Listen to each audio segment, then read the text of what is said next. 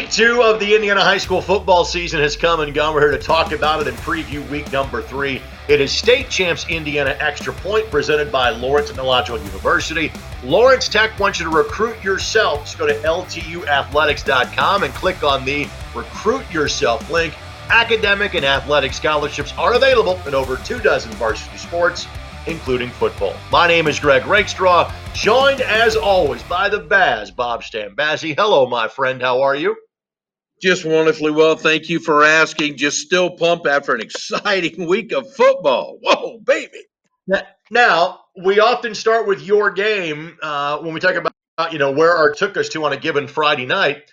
But since I had an NFL game on Friday night, you are the one of us that had a contest on Friday of the IHSA variety. So tell me about Friday night's clash you had on 105.9 The Bash. Well, we had a non-conference, but it is a renewal of an old rivalry out of the CIC conference with Wabash and Alexandria. It was also senior night here at Wabash High School as the Apaches took on, as you said, the aforementioned Alexandria Tigers, and come away, the Tigers beat Wabash by the score of 25-13. Wabash went right down the field, Greg. Perfect script. Right down the field. You've seen it so many times. Script play, script play, script play. March right down the field. 81 yards to pay dirt. And then, good night, Irene. Things went sideways on ball handling, and the biggest thing they had issues with were penalties. And Coach Hanley and I we were just talking a few minutes ago, not happy about that situation because you know better than anybody. A lot of penalties are due to focus, and that's where the penalties were coming from, lack of focus for the Apaches here Friday night. Well, the game that I would have had on Friday night, had not the NFL gotten in the way, would have been Lawrence Central and Lafayette Jeff, and it's the second time in 3 years that we've had that matchup on ISC. We always have the top matchup in the MIC every week. Week 2 is the one week where there is not a conference game. Well, with that, we decided to make sure we gave a little spotlight to Lawrence Central, and Lawrence Central did what they needed to do. A week after they were I want to say running clocked against HSC. That game was 35-7. It was 35-7 at halftime. 2 defensive touchdowns for the Bears in that contest as they win 49-21. Lafayette Jeff is now 0-2.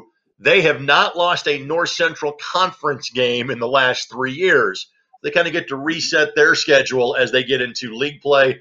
Are they still the favorites? We will find out. If there is a team that maybe is best suited to potentially knock them off, I would think the Harrison Raiders probably are that team in the North Central Conference. We'll see how that plays out in the upcoming weeks. LC now will get into the meat grinder that is the MIC, and the game that I'll have this week, well, might be a semi-state preview because it's Center Grove and Carmel. Obviously, 2 years ago, that was a state championship game. Now Carmel has come down to the southern half of the bracket in terms of 6A. They are not in the same sectional, not in the same regional. They would play in the semi-state if those two have a rematch that would be coming up in the middle of November. Baz, what other games from your neck of the woods, or frankly even statewide, caught your attention from week number 2?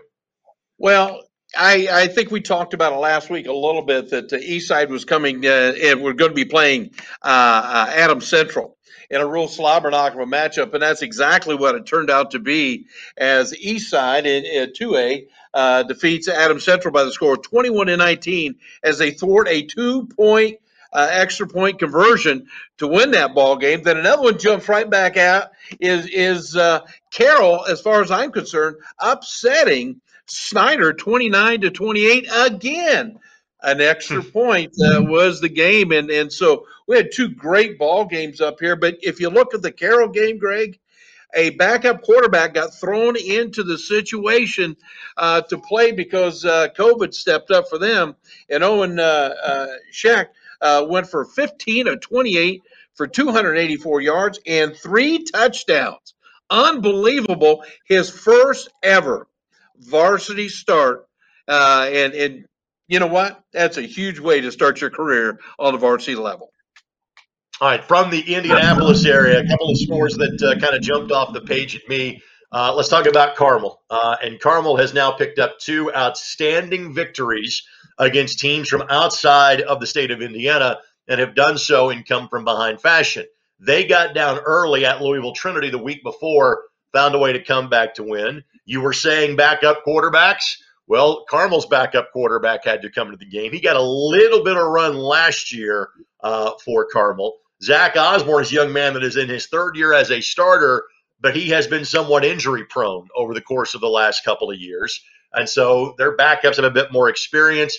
The backup for Carmel throws a 35-yard touchdown pass on the final play of the game, and Carmel beats Detroit King by a score of 42-40. Now, we got highlights that we're showing that to you now, but that was one of the games in the state over the course of week 2, even if one of the teams was not from the Stadiana. Now, elsewhere, the beat goes on for Cathedral, and they win in a similar fashion to how they beat Westfield in week number 1. Wins that by a score of 20-7. So maybe that offense, which graduated a great starting quarterback in Nathan McCahill, lost their leading receiver in Cam Jordan, lost their top tailback in Jacob Langdon, all young men who are going on to different sports and different levels of college athletics. Even though they got a talented sophomore quarterback in Danny O'Neill, maybe not surprising that offense is taking a little while to kind of grow into what it's supposed to be. But their defense appears to have just as much teeth, if not more so, than they had a year ago.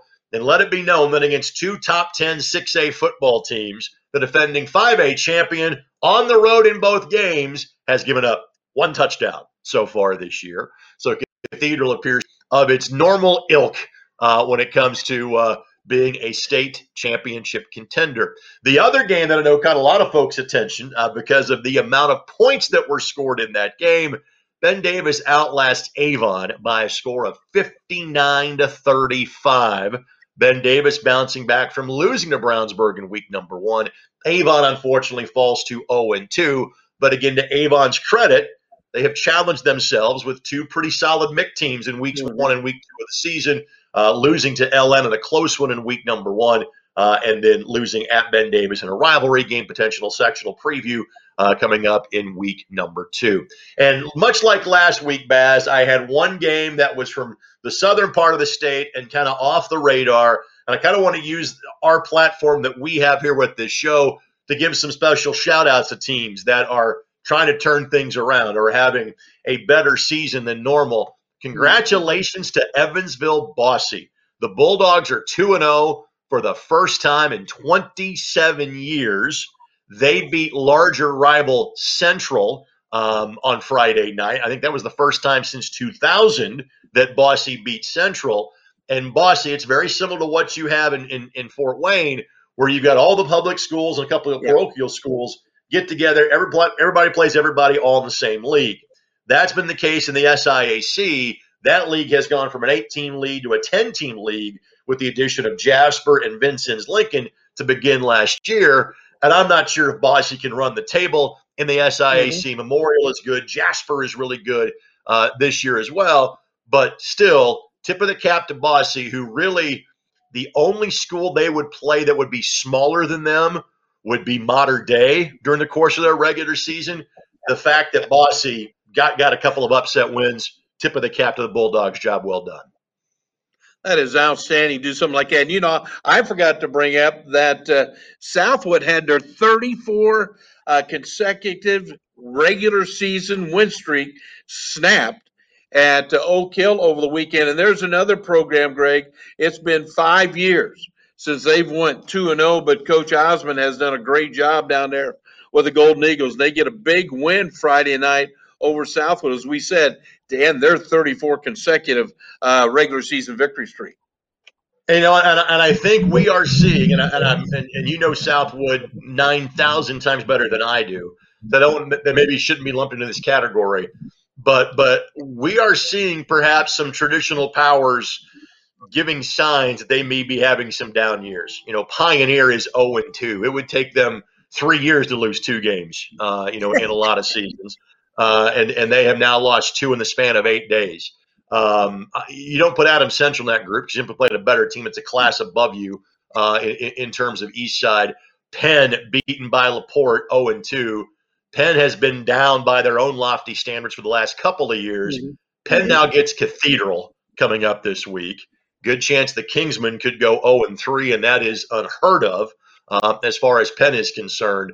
So there are some teams that would be in the traditional power standpoint that maybe aren't going to make those deep runs that we have seen in years gone by. So something to keep your eye on as far as what's happened the first couple of weeks and heading into week number 3. My friend, what is your game of the week coming up on Friday night? Well, we are going to go to Northfield to one of our MyBash schools as North Miami will come a-calling. So somebody's going to get their first win of the year. We're always excited to celebrate a win for somebody. So we're going to have those two juggernauts come over here and battle in a TRC matchup on 105.9 The Bash this Friday night. Should be a lot of fun. North Miami, Greg, really struggling up front. And when you look over at Northfield, they're struggling with numbers. They were very fortunate this year to get enough kids out to actually scrimmage throughout the week. So this is going to be a matchup of attrition, and it's going to be interesting to see how it plays out. This is not uncommon, Bob, in 1A football. We are seeing more and more of this, and it's not even limited to 1A football. There was a 2A school that I think dressed 15 for their first game and had 3 kids get hurt during the game, and so you finished with 12. Again, so I know North Miami had a chance to interview Coach Grant before the season started, and I talked to his entire senior class during that same show, and you know the number that's coming up. All 3 of them that were guests on our season preview kickoff show they do for schools around the Kokomo area.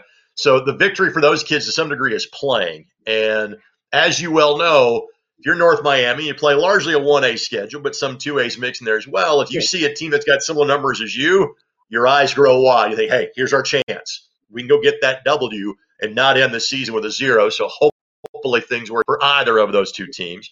My game's at the different end of the spectrum, Bob. I got 1 versus 2 coming up on Friday night. Center Grove and Carmel. And again, it was not surprisingly, but lopsided because most teams were lopsided against Center Grove last year. And I think most teams will be lopsided in not the right direction against Center Grove this year. Center Grove throttled Decatur Central. Again, Decatur Central is a ranked 5A team and deserves to be so. They're just stepping up to play the best team in the state last year, and who I thought historically is one of the best teams in the history of Indiana football, maybe the second best of all time last year. Again, time will tell if this group compares to that group, but so far so good. They win at Warren Central by 24. They basically win by 50 against Decatur Central. Last year, they blanked Carmel 42-0. I don't think that will happen this year. Yet I still think Center Grove is the favorite. You have heard me say this before. I think Center Grove is the best team in 6A. I just think the gap between them and everybody else is much more compact than it was a year ago. Baz, that being said, Center Grove could wrap up the MIC as of Friday night. They've already won at Warren Central. They go to Carmel. Then they have Ben Davis coming to their place next Friday night. They play the other top 3 teams in the MIC right out of the chute. And that has always kind of been the case where Center Grove has got this front-loaded schedule. And so if they can get past Carmel, if they can get past Ben Davis, which I kind of think they will do both of those things, again, you can probably have the MIC championship wrapped up. If not before Labor Day, then the Friday after. And then the focus for CG really can become simply about taking care of business on the back end of that. So Center Grove and Carmel, again, I expect Carmel to score some points against a very tough Center Grove defense. Can the Center Grove offense be slowed down? And if you look at Carmel's first 2 games, yes, they won, and they found ways to win. That's the most important thing. They also gave up big numbers in each of those 2 games. And again, I think that could be in play coming up on Friday night. Anything else for the good of the cause today, my friend? Yeah, one game I did not bring up, but I need to. The real slobber knocker up in the northeastern corner this week is going to be Lures and Homestead. These 2 bad boys going to score out, and this is going to be a knockdown drag-out. And do not be surprised. I'm just going to tell you, if it doesn't come down to the extra point again, because I've seen Homestead. I was on the field with them a few weeks ago. This is a team, Greg, that is not as big and as athletic as they've been in the past years. This is a Luers team that is awfully, awfully good. So this is going to be a slobber knocker from the kickoff. The speed of Luers, I think, can really get them out. If it gets close, look for the field goal from somebody. But I really look, in all honesty, for Luers to run away with this bad boy against Homestead. Even if Luers doesn't win this game, I still think they're the best team, or there's a chance for the best team out of Fort Wayne to go deep into the tournament. Again, the path to 2A is a little more open this year, with Western Boone bumping up to 3A, having won 3 consecutive championships. But if Luers gets the win, it means in the first 3 weeks of the season, they will have beaten the 2 largest schools in the Summit. Having beaten Carrollton in week 1 and then potentially Homestead in week number 3. So they not only may have the team that has the best chance to get out of Fort Wayne and go to Lucas Oil, they may just be the best team in Fort Wayne, period, given how things could play out on Friday night. There's plenty of more information, Baz, and I would love to share with you, but that's all our bosses allot us to. So with that, for Bob Stambazzi, my name is Greg Rakestraw. Thanks to our friends at Lawrence Ethnological University. This reminder, you can recruit yourself at ltuathletics.com. This has been State Champs Indiana Extra Point.